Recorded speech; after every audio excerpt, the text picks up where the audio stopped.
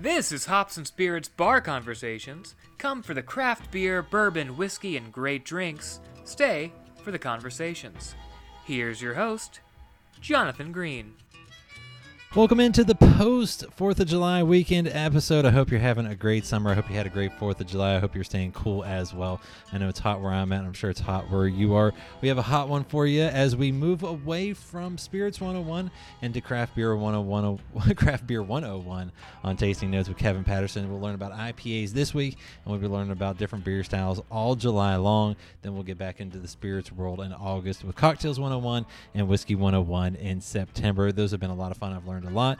And for our conversation this week, we talked with country musician Charlie Berry. He's got a new single out. It's a great song. This is a great episode. And let's not wait around and have some fun. It's almost time. Where did I put those? Here they are. It's time for Tasting Notes. Joining us here for Tasting Notes, and we've completed our Spirits 101 course, and now we are on to Craft Beer 101, and we welcome back Kevin Patterson, a Cicerone National Beer Judge. He's also the manager of the Beer Trap Craft Beer Store and Bar in Lexington. Kevin, thanks for joining us. Thank you for having me, Jonathan. I'm glad to be back on. Well, I always appreciate it because, as I told Jake in Spirits 101, I learned so much, and you always think you know a lot about something until you actually talk to an expert and someone that's does this for a living. And with your title as manager of the Beer Trap, you're also Cicerone. You're very well versed in beer. And one of probably the most popular beer out there is the IPA, top selling craft beer. For I don't know how many years running now. So what is an IPA? Yeah, IPAs are the most popular style of beer that's out there. There's some other styles that give them a run for its money right now, but IPA is king. Any brewery that's out there, if they're going to make 25 or 30 beers, then 100 of those will be an IPA. Popularity just never seems to wane. But when we talk about IPAs, really we're talking about any beer that has a dominant hop characteristic.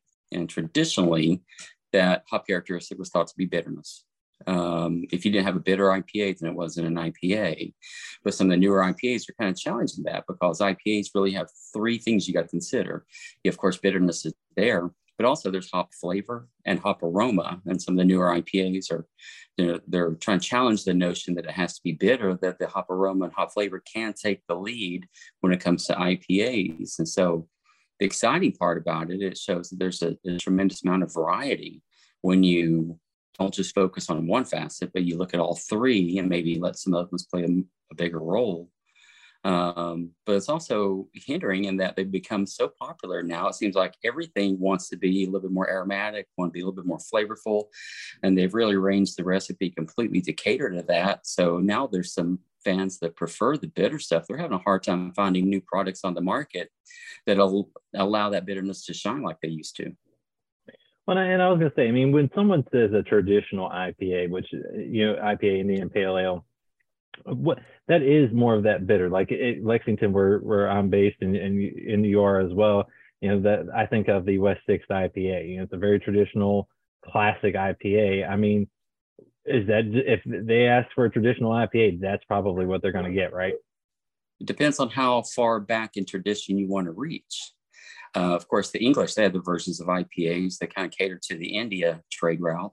But then once the Americans, some of our early pioneers in American brewery, like the brewers of Great Lakes, of Founders, and some of those guys, Sierra Nevada, Boston Beer Company, Jim Cook, those guys found inspiration from some of those old recipes that they had found. So they made their versions, which did taste a lot like English IPAs because there was no common history to draw from. So they look back a couple of 100 years prior to those recipes.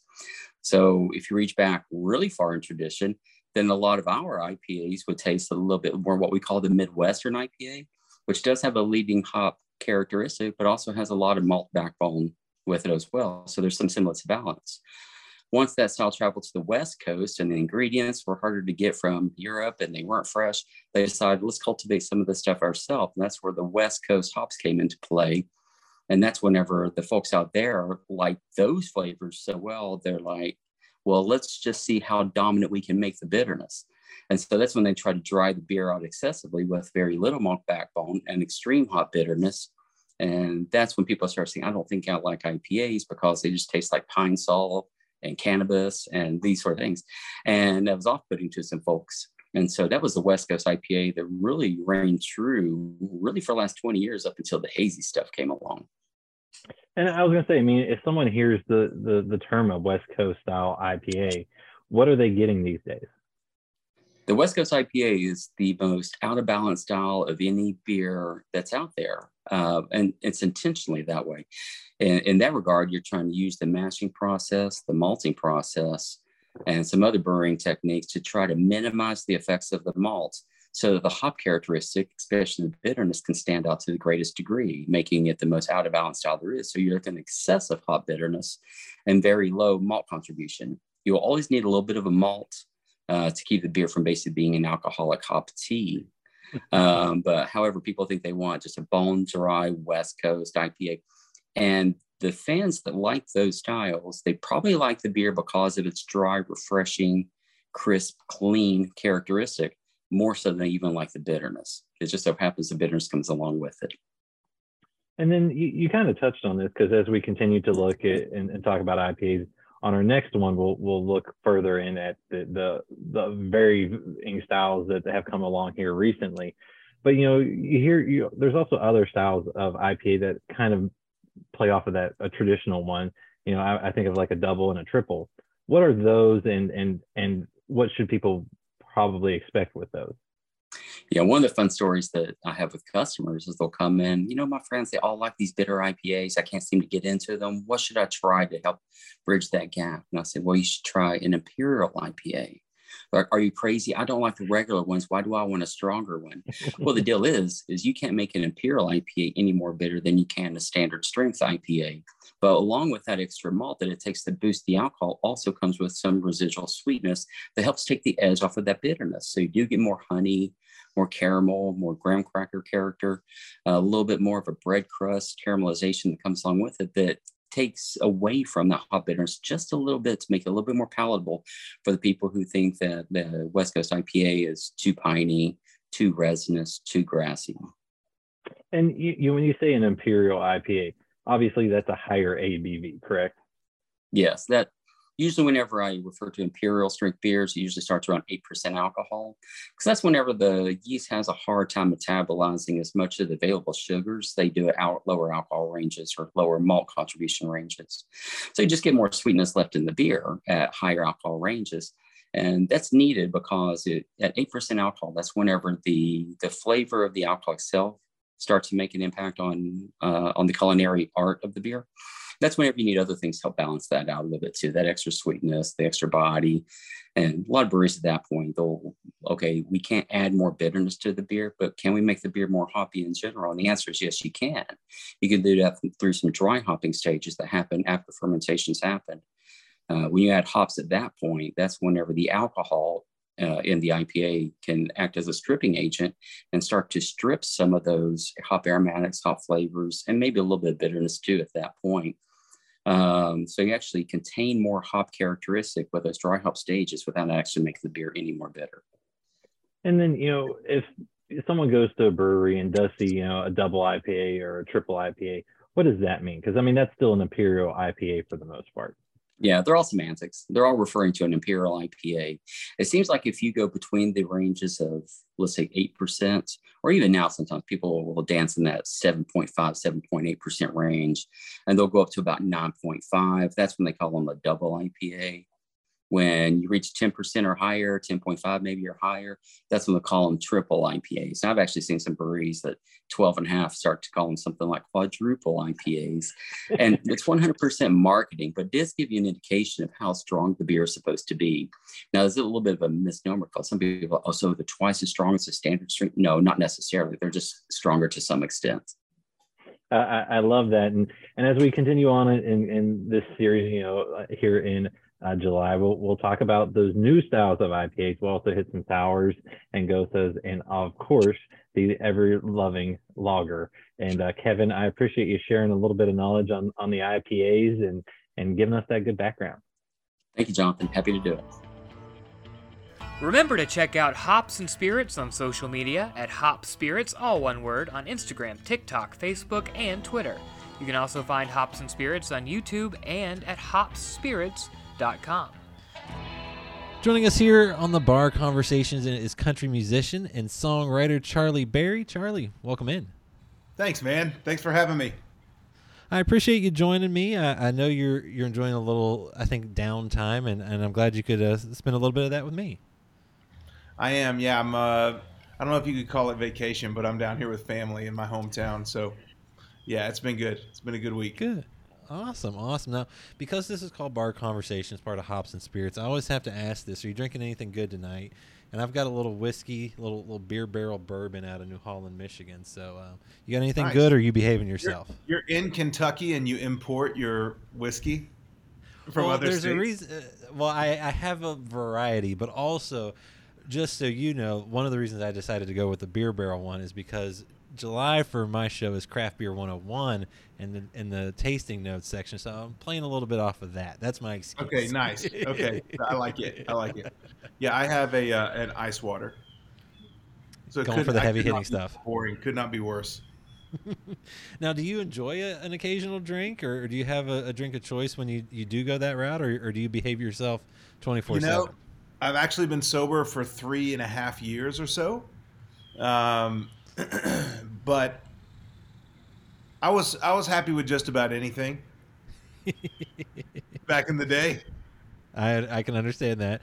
Now, yeah. I talked back a while ago with Jacob Bryant, and he's behaving himself these days as well. And do you enjoy but he still likes to go out after maybe some of the non-alcoholic beers or something like that. Do you do any of those, or are you just like, I got water and stuff like that, and I'm good? I'm a pretty simple guy. So and also my personality, it's like it's going to be the real thing or nothing. I don't do it's like vegan bacon or something. It's like it's just like I want the real thing or nothing at all. There's got to be something else. There's got to be something else. And it's like all the bloating, but none of the fun. Yep, all the calories, none of the fun. Yeah, exactly. You make a valid point. You make a good argument there. No, I love coffee and I love water. That's about all I drink. Well, now, do you go all in on the coffee, have all sorts of varieties and things like that, or are you just going down to the store and picking up a coffee black? Okay, so I got recently the band I hired to go to Chicago with me to play Joe's bar up there. They are all, I would say, coffee snobs. They would say enthusiasts, or something like that. But so I've been I was like, y'all want to go to Starbucks? And the van erupts and no, so they're way into the where is it from? What's the, all of those things. And so I got a little taste of that, and I thought it was cool. But I haven't put in the time yet. I was going to say my wife is getting into that a little bit more. Because she had a couple things. We'd gone to Costa Rica. She'd brought back some coffee beans and gone to a couple other places around town where they, sell coffee beans, and she had it but never did anything with it because we didn't have anything to. So I finally for Christmas got her a coffee grinder, and she's been enjoying that. And now we have about 6 or 7 bags of coffee beans. So nice. Be careful. You could go down. Down the rabbit hole, and next thing you know, you're just coffee beans everywhere. You get in deep really quick. Did that also happen with you with TikTok? Because you look like you have a lot of fun on TikTok with your videos. And I mean, I love the Father's Day one. Was that hard for you to pull off, or did you have all of that ready to go? Well, okay, so I was it was 3 p.m. I was like, I need to post something, and I walked in and found my wife, and I said, hey, I need you to take a couple videos of me doing dad stuff. And it was kind of her idea. I was like, what should I do? And she's like, we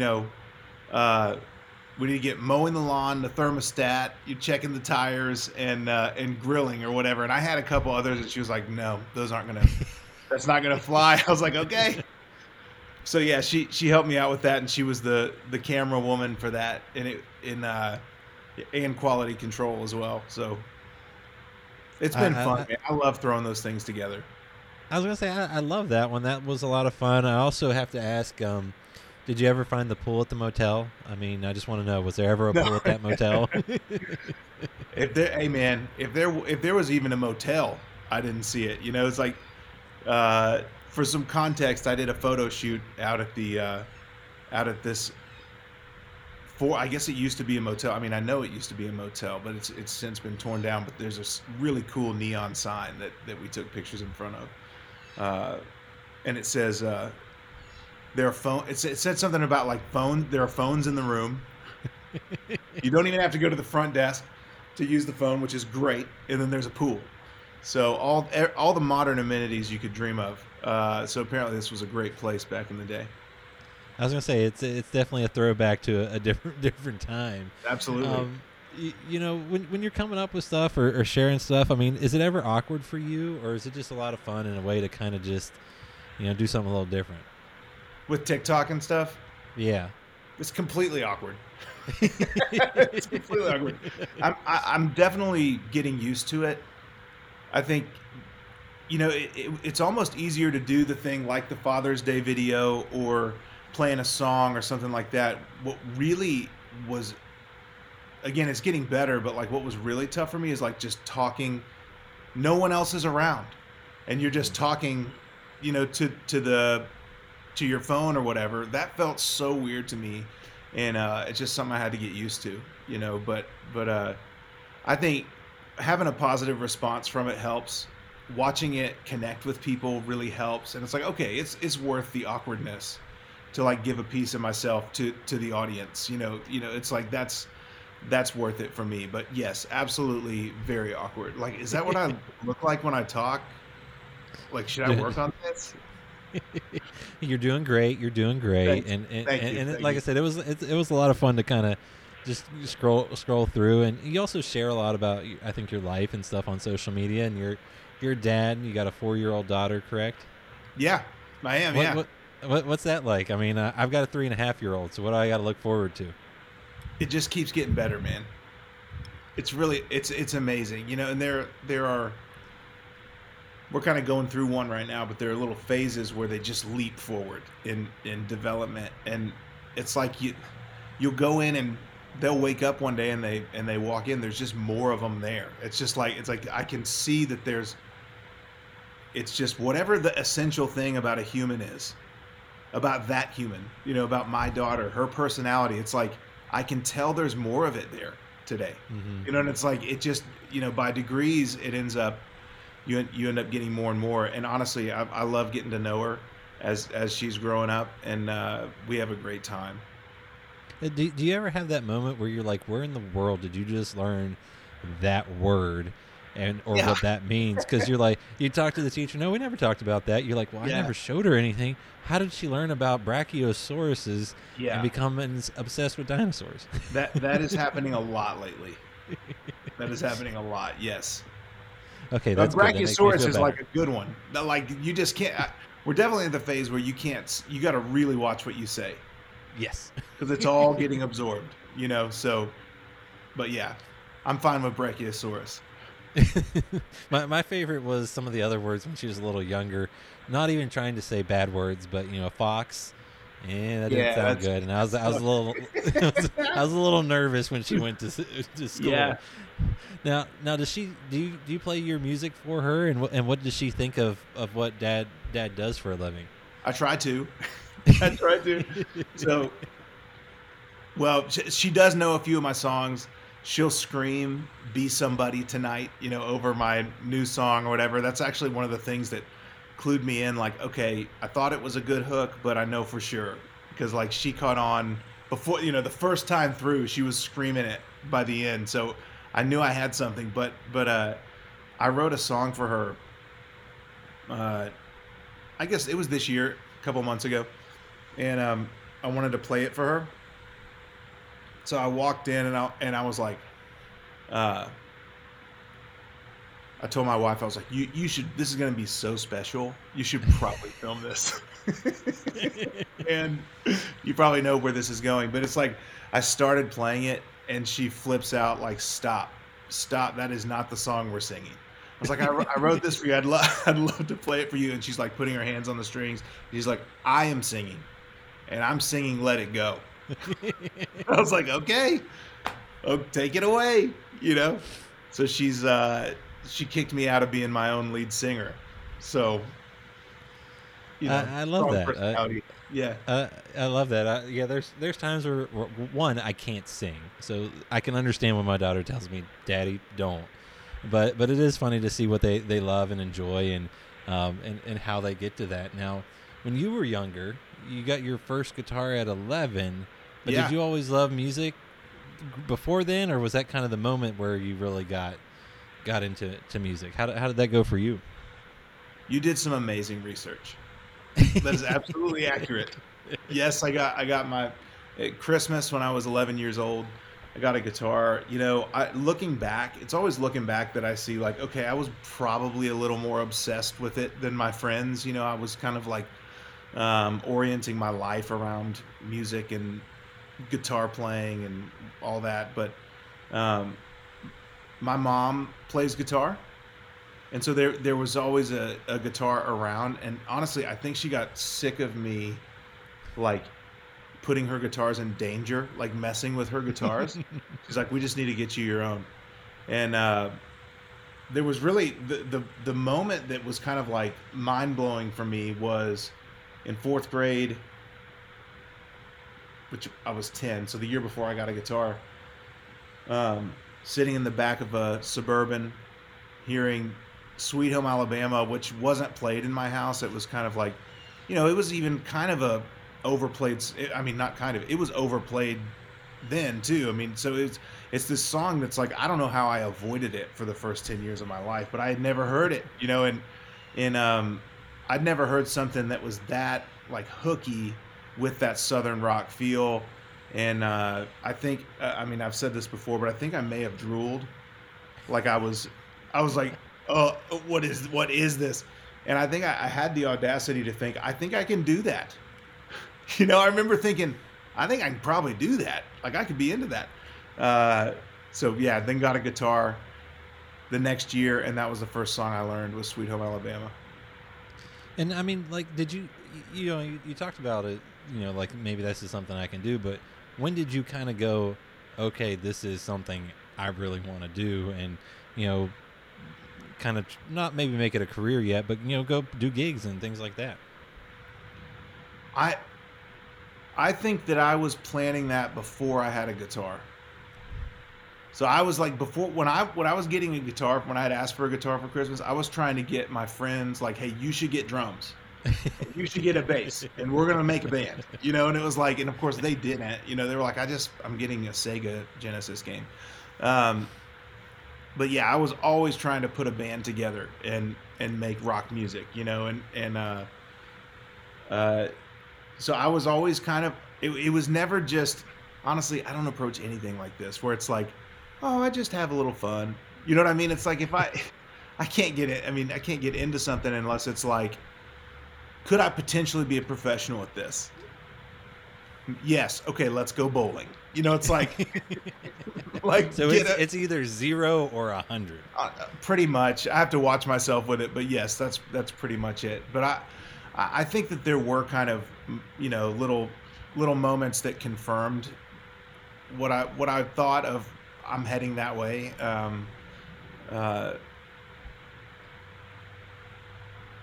Yeah, I mean, just moments and decisions along the way that, again, looking back, I go, I was clearly pointed that way and really, pointed strongly in that direction.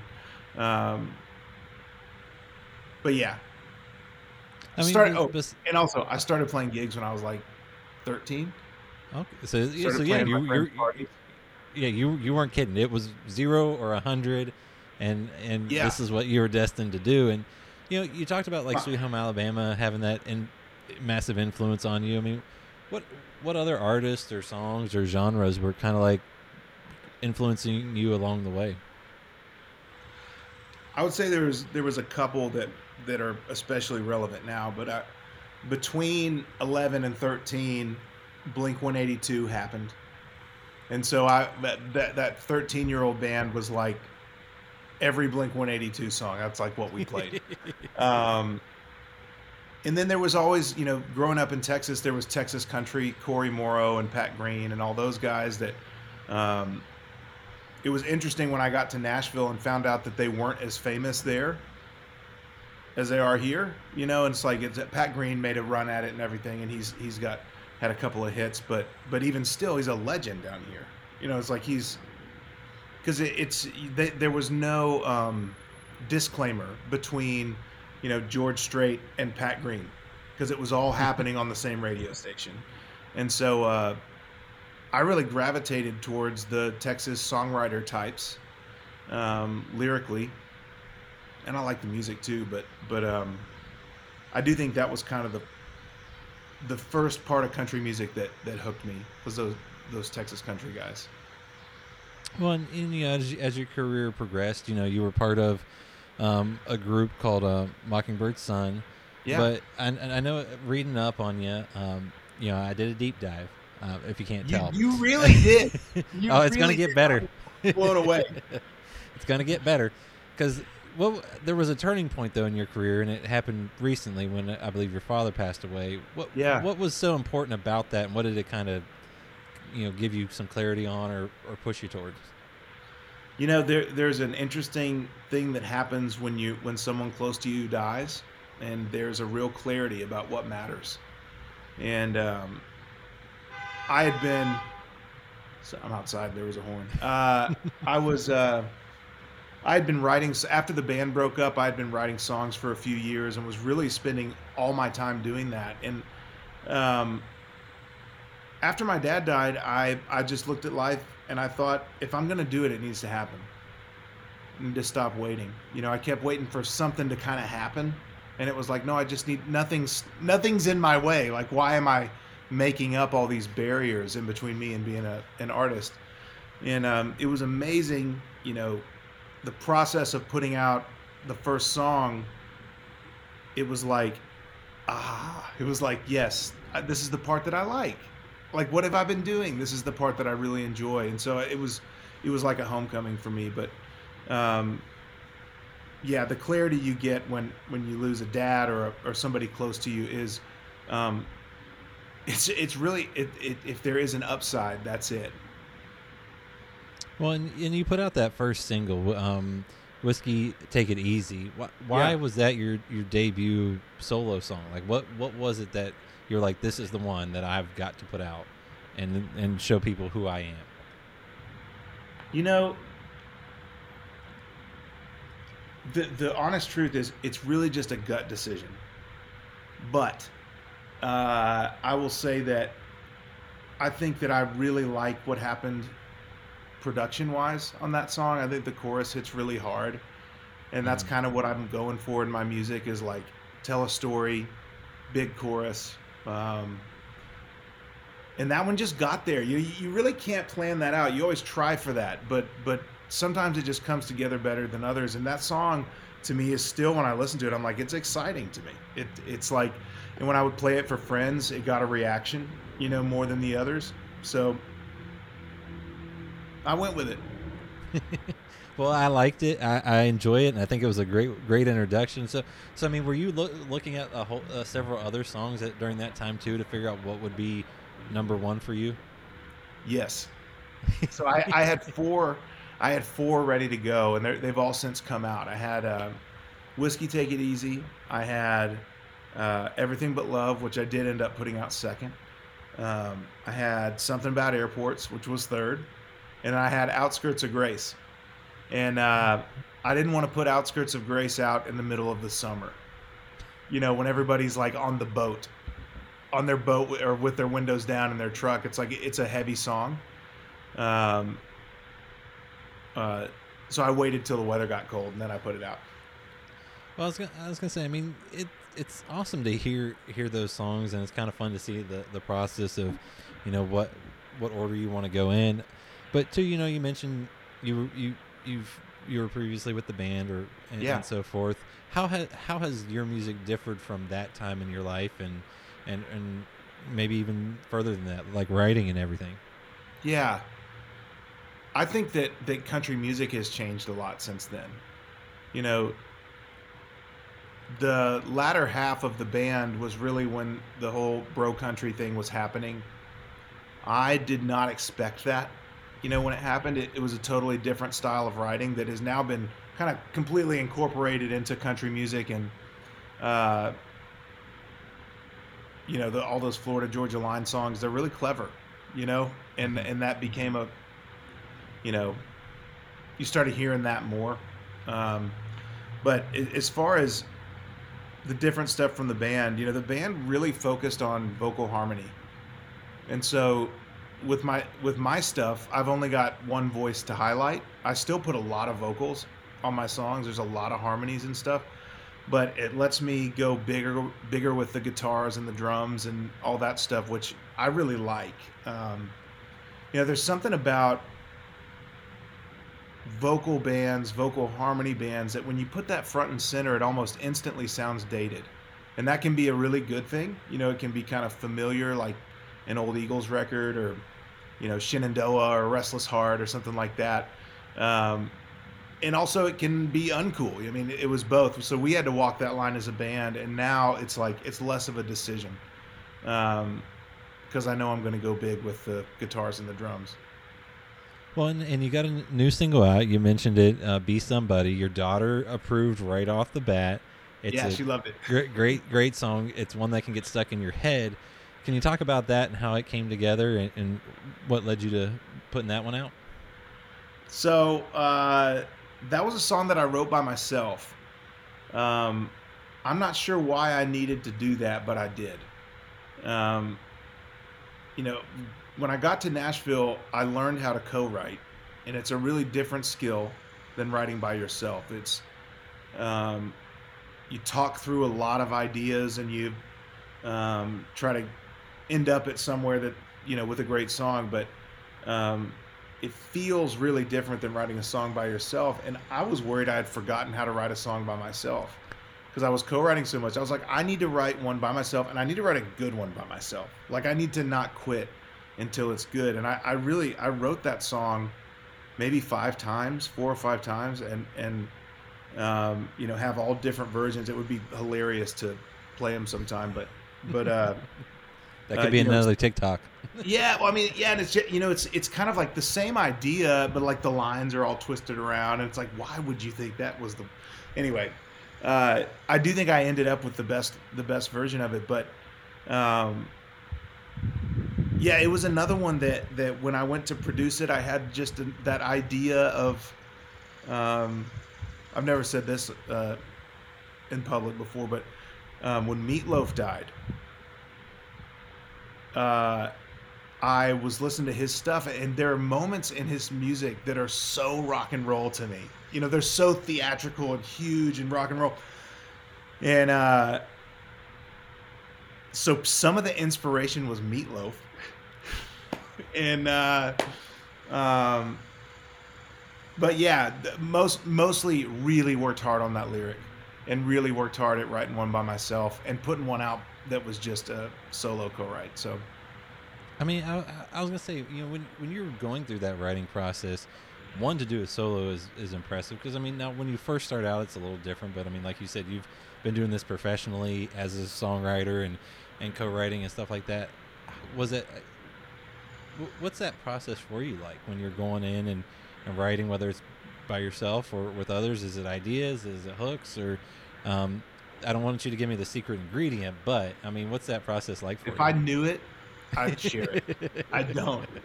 There is a part of songwriting that's still magic to me, that somehow it ends up being more than the words and the music, you know, put together. And it's about as close to magic, I think, as we have on Earth.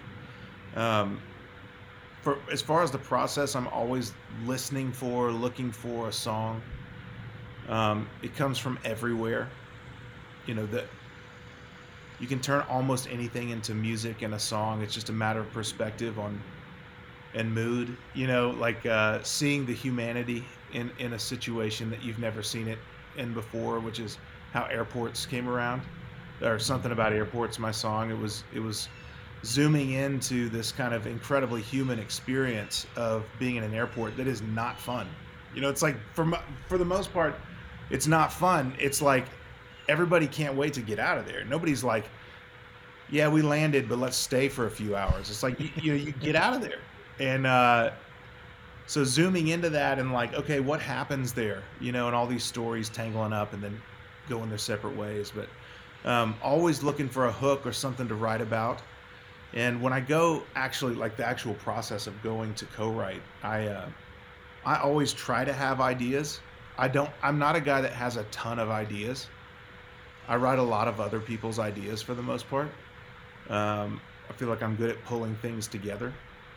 It takes several kinds of co-writers to pull it off. And sometimes, you know, if you end up in the room with someone that does the exact same thing as you just kind of stare at each other, you know? And so like, they're kind of like, there are people that are like just fountains of creativity and it just starts coming out and you just got to write it down as fast as you can. Then there are people that kind of edit and go, let's take that verse, that line and this, and then we got a chorus, you know? And so that's the really interesting thing about co-writing to me, is the different personalities and how we find kind of the utility in each other.